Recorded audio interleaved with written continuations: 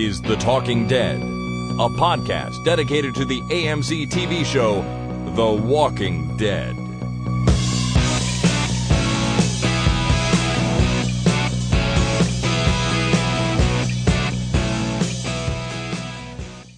Hi, my name is Jason. And my name is Chris. And this is The Talking Dead, episode 144 for Wednesday, February 12th, 2014. You are getting really good at those intros, man. Do you think so? Yeah, you really hit that last 2014. Nice. Well, so, this is our gross episode. Our what? 144. Isn't that a gross? I don't know. 12. 12 times 12 is 144, yes? And that's what's known colloquially as a gross? No, I didn't know that. You didn't? Oh, that's a big gap in your knowledge, my friend. I guess so, yeah. I had no idea. In that case, I agree with you, sure. I will take your word for it. Yeah, an amount equal to 12 dozen, 144. It's a dozen, so it's gross. It's our gross episode. This is going to be gross, I think, if we... I said that earlier before we started recording, but you just kind of glossed over it. You didn't hear it or didn't know what I meant? Or I guess I didn't hear it because I don't know that I've ever heard that term before. Oh. I mean, maybe I have, but I didn't know what it meant. Yeah. Interesting. 12 dozen. 12 dozen. A dozen. That's right. All right. Well, what this actually is our weekly Wednesday night feedback show. And so, of course, what we're going to do is read your feedback now that we've had a few days to digest the last episode of The Walking Dead, think about it a little bit, and gather some more responses from our listeners. But first, what I want to do is talk briefly about the Record Your Favorite Scene contest that we announced on Monday. We already have an entry, and I'm going to play it here. But really? Yeah, it's going to be fantastic. But I'm just so excited. Good. Just to remind everyone, what you need to do is record some way on your phone or by calling in or using our send voicemail button on the website. Record your favorite scene from any episode of The Walking Dead TV show. Season 1 through 4, anywhere you want. You can do it with your friends. You can do it alone. Whatever you want. Just get it into us. I think it's going to be really, really fun. Gather some recordings. And this one that I'm going to play right now is the first entry from Michael in Taunton, Massachusetts. Here we go. You in the ponytail, is this what you want? Is this what any of you want? Look, I fought him before, and after we took in his old friends, they became leaders in what we have here. Now you put down your weapons, walk through those gates. You're one of us. We let go of all of it. Nobody dies. Everyone is alive right now. Everyone has made it this far. We've all done the worst kinds of things just to stay alive. But we can still come back. We're not too far gone. We get to come back. I know. We all can change. So there you go, Jason. That was fantastic. I don't want to say that, we have a winner, but that was really good. That was super entertaining. That was great. and obviously, that's just the first entry. There's hopefully many more to come. But if not, that would be a fine choice because I think Michael did a nice job there. So not only is it the best entry so far, it actually beats out our original example. Oh, by miles. Our example is like... these two guys on the internet talking. Yeah, where Michael is clearly a performer of some caliber. Yeah, that was really good. I really liked that. Me too. I thought that was great. But that's an example of the kind of thing you might hear on this show for the next 8 weeks or so, because the deadline to enter is March 31st, 2014 at 11:59 p.m. That is the day after, a little more than 24 hours after the season 4 finale. And then we'll announce the winner on our feedback show that week for April 2nd, on April 2nd.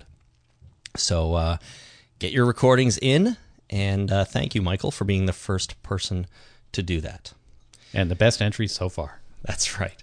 All right. We're going to do a couple of quick holy craps and then get into listener feedback. All right. Holy crap. Did you see that? So I'm going to read, from here on, I'm going to add some holy craps to this feedback show because people continue to send them in, after the first 24 hours after the show airs. Right. And of course, people in the UK haven't seen the show yet. This is one of the reasons we do this extra podcast, because they get to watch it on Monday nights, and this gives them a little bit of time to get some emails or some feedback in as well. So this one comes from Barbara on the internet. She says, "Did you see the worms coming out of the walker's head? Never saw that before. On survival shows, they cook those worms and eat them. I wonder what would happen if they did that on The Walking Dead." That's an interesting idea. Well, first of all, I just threw up in my mouth a little bit because that's nasty. Why? And second of all... Well, eating worms from a dead person's head, yes. Eating, fried worms, there's a whole book about that, and it's not so bad. How to eat fried worms? You familiar with the book? It sounds familiar, but I don't know that I've read it. Is it a children's book? It's a children's book. You have kids, go buy it. Is it by Shel Silverstein? Yeah, it's over my head now. I don't know. You're the one who doesn't even have kids. Well, I remember reading it when I was a kid. How to Eat Fried Worms. It was, it's a kid's book. Young adult, anyway. Okay. Well, I think that just sounds nasty. Now, you're right. There's a difference between eating worms, I guess, that you just find on the ground, cooking them up and eating them because you're starving, and picking off like maggoty-looking little worms from a zombie's head and eating those. Either way, though, it's a bit nasty. It is. All right, one more here. We've got Paul in the UK. Hi Chris, hi Jason, this is Paul from the UK. Great to be able to call in now they've changed the showing times for The Walking Dead in the UK. It's now on a Monday at 9 o'clock, so hopefully I'll get this in before the feedback show on Wednesday. I really like the episode. I do agree it was quite slowly paced. I don't think it suffered too much from that, and there was quite a lot that I enjoyed. I'm just culling in with the holy crap moment, and that was the bit when Michonne walks out of the diner and the unfortunate Walker, wrong place, wrong time.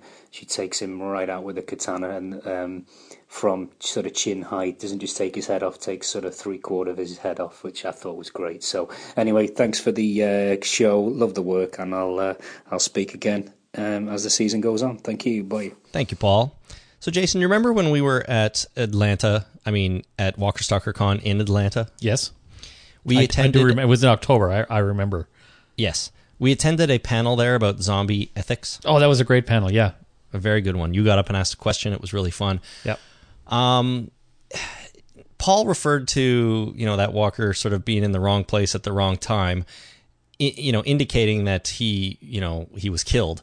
Do you think it is actually, and this isn't really a zombie ethics question, but do you think it's actually, a bad thing for zombies to be put out of their misery, or a good thing? Are you killing anything when you kill a zombie?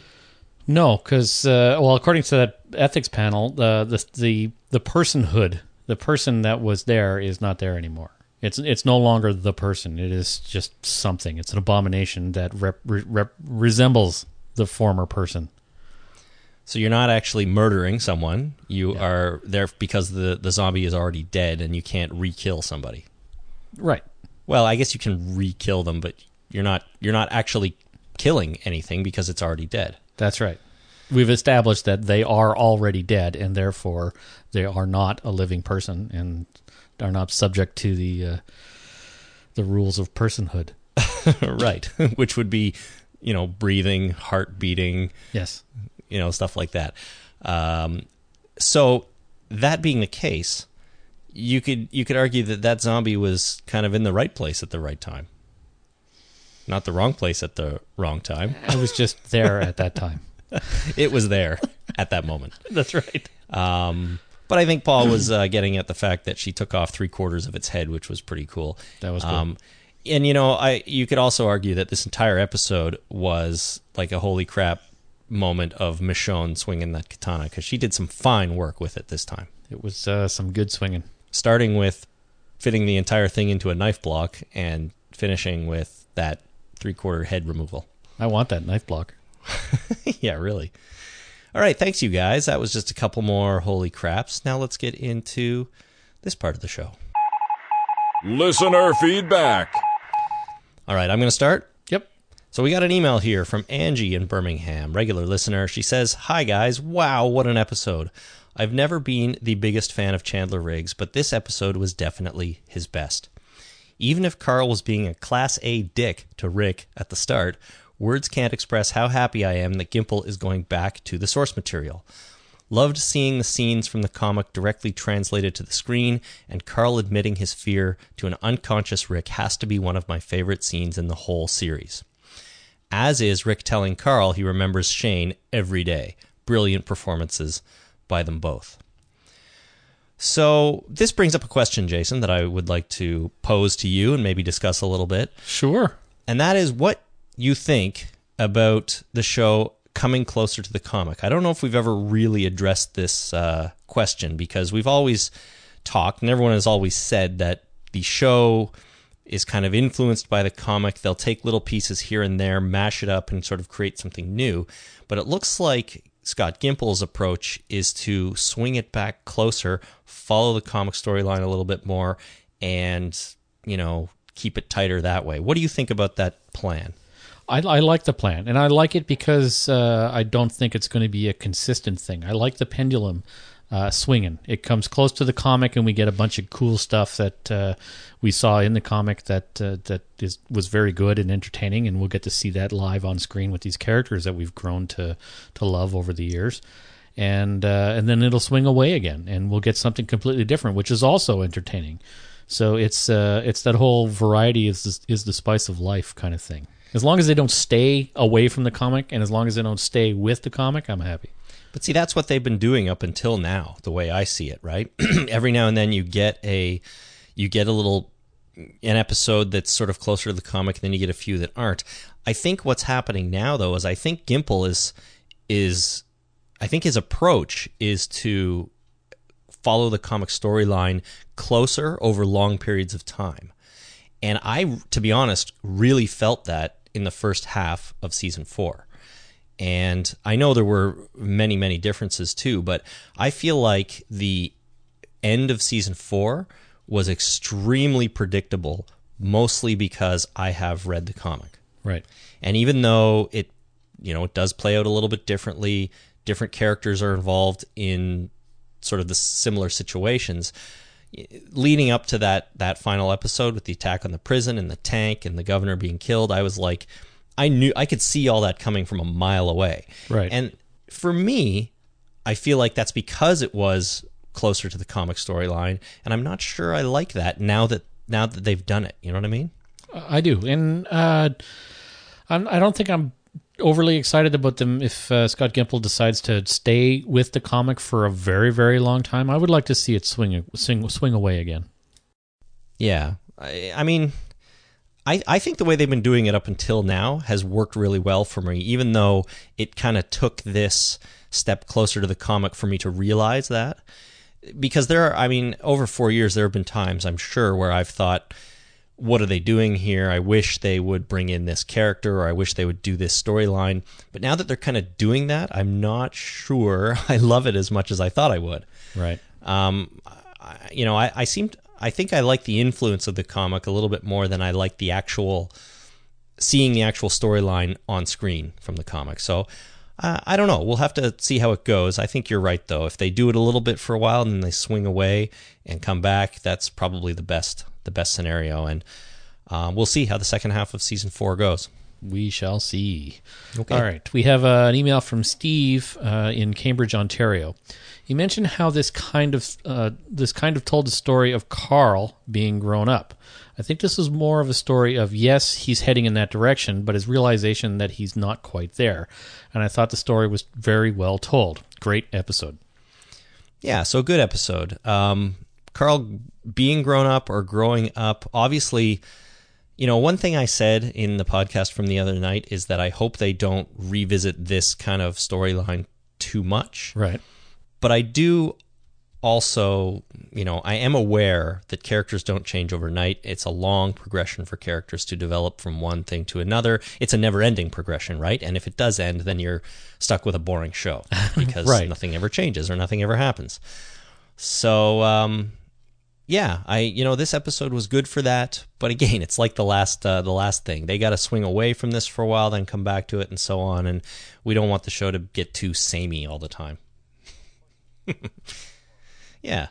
All right, we got Matthew on Facebook wrote, regarding where Carl was leading the zombies, there was a lake or pond behind him, and I think he was planning on leading them there and getting them stuck. In a pond? Well, how are you going to do that? You got to go into the pond yourself, which is a great way to get stuck in the pond all by yourself. That is a good point. I went back and watched the scene again. I don't see a lake or a pond anywhere near him, so I'm not so sure what Matthew is seeing there. Maybe he lives there. Yeah, maybe. He's like, that's my house. Don't you see my pond in the backyard? There's a pond right around the corner there. We've seen zombies get stuck in a swamp-ish type area before, right? Back in season 2. Yep. When Herschel and Otis were gathering them into the barn. They were stuck in the lake, in the swamp, whatever. So it's not a terrible plan if you can find a way to get them into the water or into the swamp without getting yourself stuck too. Right. But I just didn't see the water in the scene. I don't know where Carl was going. I still don't quite understand his plan there, and all I can think is he was trying to lure them away, then lose them, and hope the zombies get lost and don't find their way back to the house. Maybe he was just being a teenage boy and was just playing tag. Come catch me if you can. Maybe he didn't have a plan. Maybe he wasn't leading them anywhere. Maybe he was just kind of playing with them. He was just teasing them, taunting them. Well, he was just like, you can't catch me. Try and catch me. And he's running away, and they caught him. Yeah, they almost did, that's for sure. Yeah, he's it. He is now. All right. So we have Jennifer on Facebook. You mentioned the folks at the chocolate pudding house being hoarders. I read it as some of their stuff being packed in preparation for a move, either to a new house or to flee. Probably to flee. Yeah, probably to flee. I think Jennifer makes a good point here. Upon reflection, I don't think that having some books stacked on the floor is a sign of hoarding. No, it was more than that. There was like lamps and boxes on the stairway, and there was boxes and crap everywhere. Really? Yeah. Go back and look. All right, so there was more stuff around. Still, though, I've watched hoarders, and those people have like crap filled 6 feet high in every corner of their house. Okay, I'm not talking about TV-worthy hoarders here. I'm talking about hoarding tendencies, I suppose. Probably hoarding light. So there are degrees of hoarding. Well, yeah. I mean, there's a messy place, and you just have boxes everywhere. Right. And then there's, fill your living room full of dead cats, and then pile on newspapers, and keep old chicken packages in there. That's bad. But anyway, I didn't think that it was necessarily moving. And if there's a zombie apocalypse, I'm not going to pack personal mementos and make sure my books are all stacked so that I can go find a box to finish packing them and then put them in the car so I can bring my library with me when I'm trying to escape the oncoming zombie hordes. Sure. Take your Kindle, for crying out loud. Just leave your books behind. Load up your Kindle and go. It's a lot lighter. Yeah. And you can hit people with it if you need to. That's true. Well, books you can hit people with too. That's true. Nice big hardcover. That'll do some damage. Yeah. Anyways, yeah. The whole hoarding thing. I don't know. I guess there are degrees of hoarding. I don't think it's important or not really whether these people were hoarders, but there was stuff around, and it was stuff that almost caused Carl's demise. So right. He should watch out for that. Hoarding is dangerous. Yeah. Yeah, obviously. All right, this email comes from Amanda in Sweden. She says, I don't really agree with how you saw Michonne's backstory. I got the feeling that the Mike guy and the other guy had something to do with their son not being there anymore. That would explain why she cut their arms off and used them when she could have used anyone. For pets, she means. I got the feeling that Michonne wanted to fight and try and live, and Mike made the decision to end their son's life in fear of what could happen. Jason, go right into the next one here.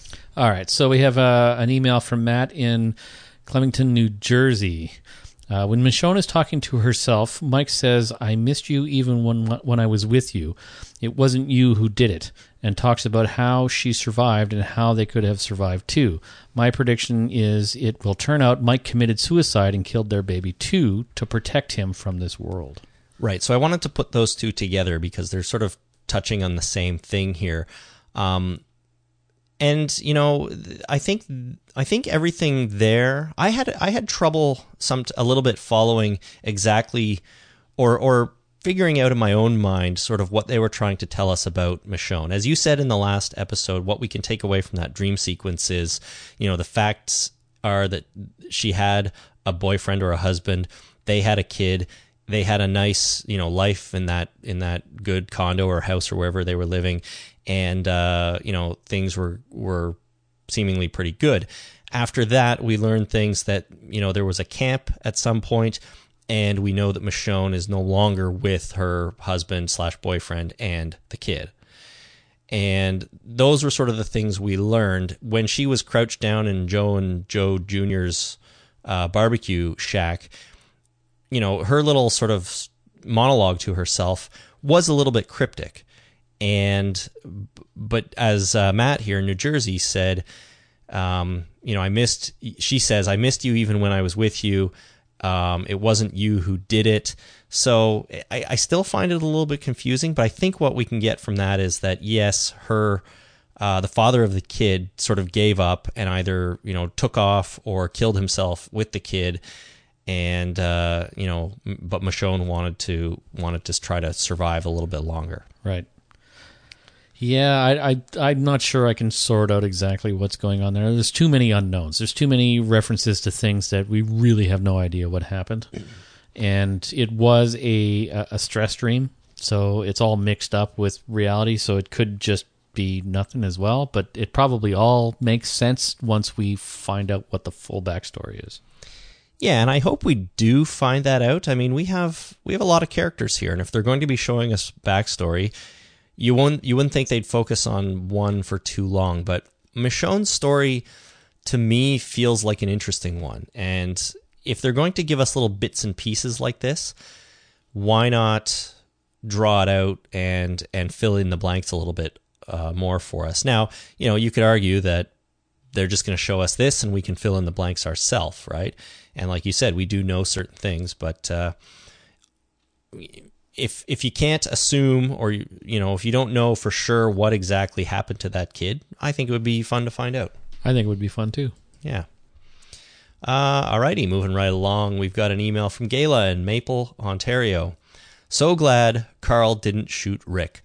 I think Carl realized that losing his mom was hard, but if he lost his dad too, he would be truly alone in this fearsome new world, because I firmly believe Judith is dead. People keep talking about thinking the girls or someone seem to be carrying a diaper bag, but guess what? Diaper bags can actually carry more than just diapers. They're pretty sturdy bags in general." I have gone through many diaper bags when my kids were younger. They're sturdy bags, but you know, I've used a few of them, so I know that. As for Carl not shooting his dad, is kind of an interesting scene because he raises the gun on him. He thinks he's a zombie, and then he decides, no, I can't do it. I've already had to kill my mother. If I have to kill you too, then I'm all alone. And as I've proven in the last, 40 minutes of this episode, I can't really cut it on my own yet. Right. So, yeah, there you have it. I don't know. If Judith is dead, she's not dead. She's not dead? No. You've completely swung the other way and she's not dead? Yeah, she's totally not dead. All right. Well, despite all the evidence that supports that theory, I'm thinking more now that she's dead. You're wrong. Okay. Jason has inside information, everybody. I do not have any inside information, but I am capable of changing my mind. Well, that's good. Based on no evidence whatsoever. Well, I was initially fully on board with the she's gone, she's dead. They just needed to get rid of this baby because she's a hindrance to the show. And then we saw Tyrese running away, and I'm like, well, she's probably alive because what else would he be carrying? And now I'm back on the she's dead. That's it. She's gone. that was just a weird coincidence that Tyrese was running away like that. Do you think they'll come back and say, yeah, she died? Or like have somebody be an eyewitness to the fact that Judith is dead? Or do you think they're just going to drop it and then Judith will never show up again until they, cut to 18 years in the future and then all of a sudden Judith shows up?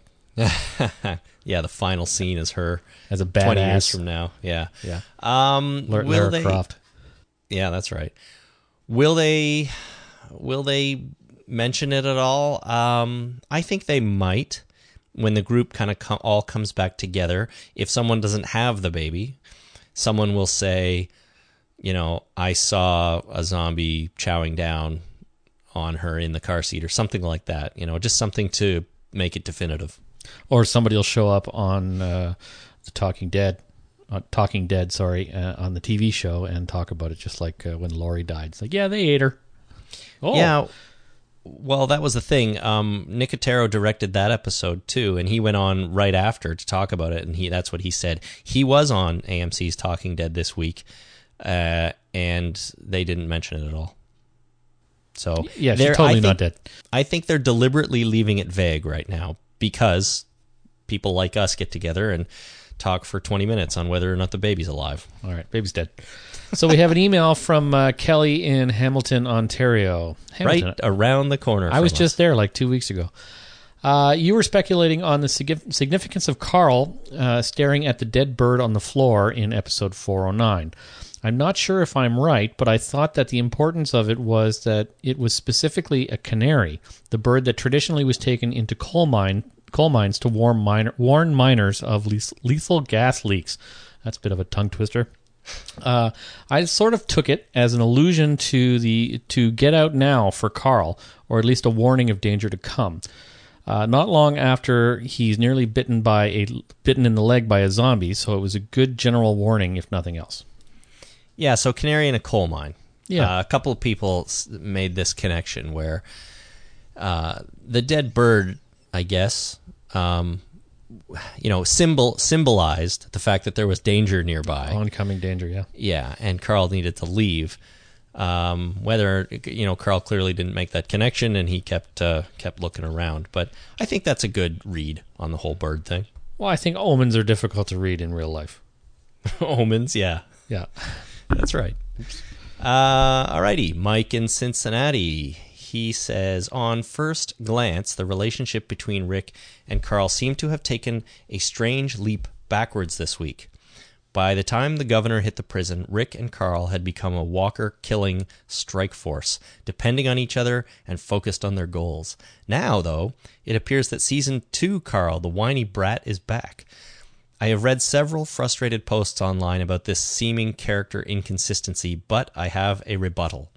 Carl, for all his wishful thinking, is still an emotionally young, hormonally challenged early teen.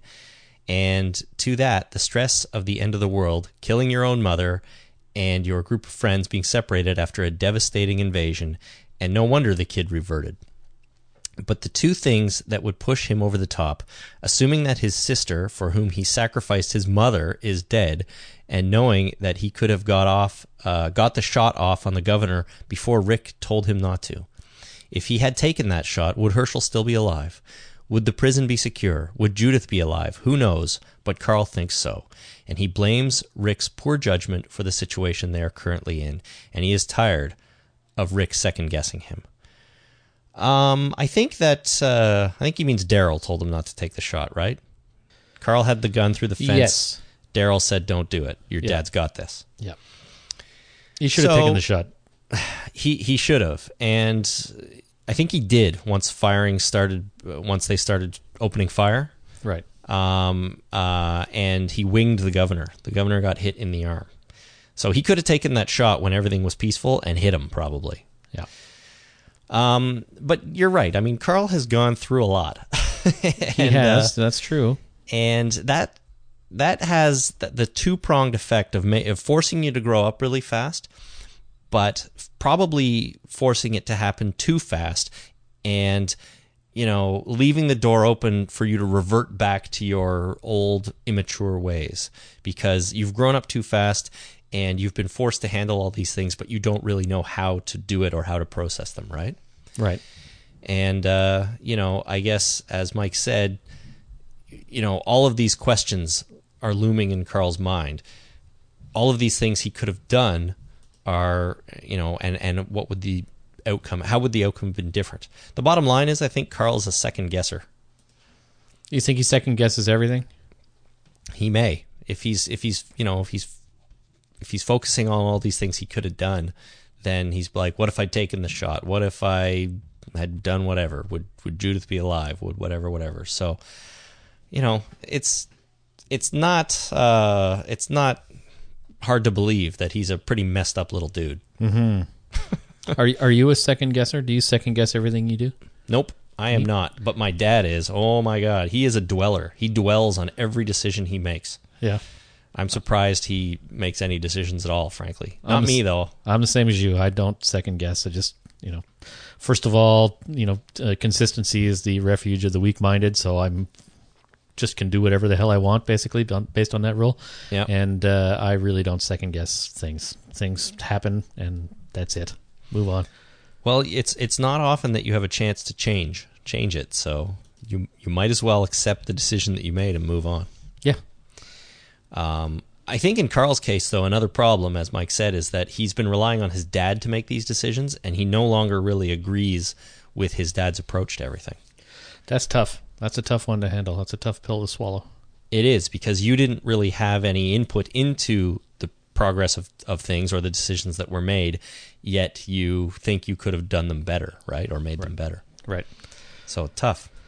Very tough. All right, so we have another one from Troy on the Facey pages. Hey guys, I have a burr in my shoe that I'd like to bring up about The Walking Dead. It seems to me that when people turn into walkers, their bodies begin to decay awfully fast. Denai mentioned on Talking Dead TV show that 2 walkers she chose as pets this time around were 2 of the governor's men. Those 2 walkers were just as decayed as any other walker in the area. There is no way that after a few hours they had decayed that fast. The same with Herschel's head. I understand that in these shows we have to allow some leniency. After all, it is fiction. But to this extreme, it just pulls me out of the show when I see stuff like this. Even Merle in season 3 had decayed super fast. So the only explanation I can have for this is that the initial decay or the initial effect that this virus has on you when you turn into a zombie is extremely fast and extreme. Right. After that, it slows down and you decay slower. That's why people turn into zombies and they immediately look all messed up. Right. But a zombie can wander around for 6 months and still kind of look the same or have, a minor addition to their decay level. Right.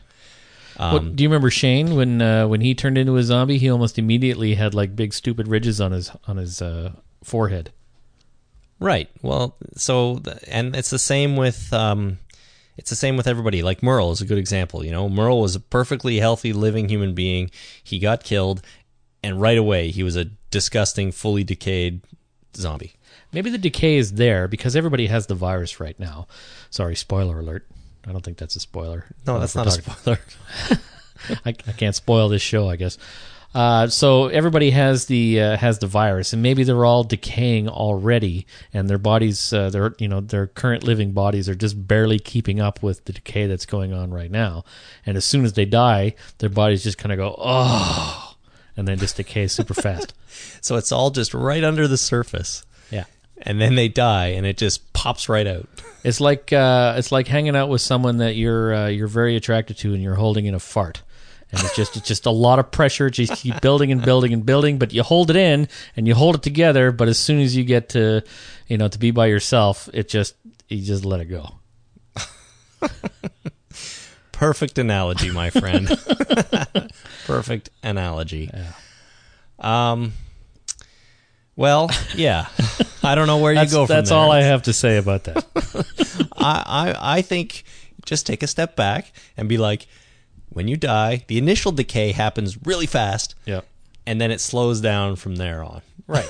Because you got to build up the pressure for the next fart. And it takes some time. Yeah, I guess so. All right, one more email. And this This comes from, I think we're going to protect the names of the innocent on this one, or maybe the guilty. I don't know. So this comes from somebody on the internet. And this somebody writes, I swear to all that is holy that I think of that scene every damn day because my wife and 14-year-old daughter do not know how to turn off lights. Or worse yet, they refuse to turn off the lights just to piss me off. Then I have to walk around and turn all the lights off 81 times a damn day. Notice I said 81 times a day. Why are any lights on in the day? Damn it. That's true. So this person is referring to the scene that we butchered last episode to introduce our contest, where Shane is talking about women leaving the lights on. Right. I did a really good job. Just saying.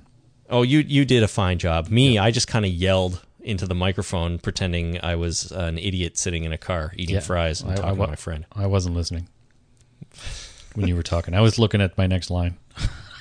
Really, eh? Making sure you were going to nail it? Yeah, that's right. Okay. Rehearsing in my head.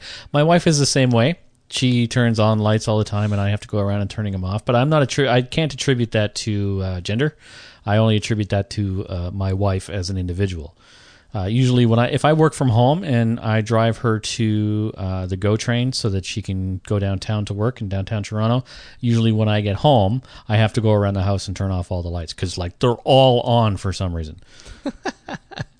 I guess some people just don't think about that when they're walking around. Yeah, so unknown person in unknown location, not unknown, but unnamed person to protect the innocent. I feel your pain. 81 times a day. All right, Jason, short and sweet. Not as much feedback as we had this week. I think maybe people are just getting back into the swing of things. So, well, Valentine's Day is coming up, so a lot of people are probably, hard pressed, hardcore, full bore going into figuring out what they're going to do for Valentine's Day. That must be it. They must be out shopping for roses and boxes of chocolates and whatever else you get people on Valentine's Day. Mm-hmm. But next week, I'm sure there will be more. Our next podcast is going to be on Monday, which is Family Day here in Ontario. It is. It's a statutory holiday, so we have the day off, which you think would mean we could record the podcast earlier in the day, but please don't count on that. No, that's not going to work. That won't work for me, and it probably won't work for you. I'm not even going to be here. I'm going to Ottawa this weekend. You're going to be back in time for the Monday night, though, right? Yeah, we're coming back Monday. Okay, good. All right, so that's our next podcast. That will be about Season 4, Episode 10, the name of which I do not have in front of me right now. But in the meantime, you can give us a call if you want to contact us or respond to anything you heard here tonight on the show by calling the Zomb line at 1-866-483-9662. You can also go to our website and click on the Send Voicemail button. Nobody's done that yet, but I highly recommend somebody does. Do it now. I tried it, and it works, so hopefully it works for you folks out there. You can find us on Twitter at Talking Dead and on Facebook at facebook.com/TheTalkingDead. You can also send email to talkingdeadpodcast@gmail.com. Get those entries in for the Record Your Favorite Scene contest. Not that you don't have a lot of time. You've got about 7.5 weeks or so to do that, but we want to get more. We want to hear them. We think it's going to be really fun. Thank you to Michael for sending in the first one and it being so great. So if you want to do that, get those in to us. We'll play them on the show. If you really don't want it to be played on the show, let me know, and I'll respect your wishes. That's nice. We don't want anyone to be absolutely embarrassed. Right? I mean, yeah, we sort of do, but if you don't feel the same, not that way, badly. Yeah, that's right. And this podcast is brought to you by Amazon, so please go to amazon.talkingdeadpodcast.com before you do all your shopping at the site, and that is a quick and dirty way to support us. Not dirty, quick and easy.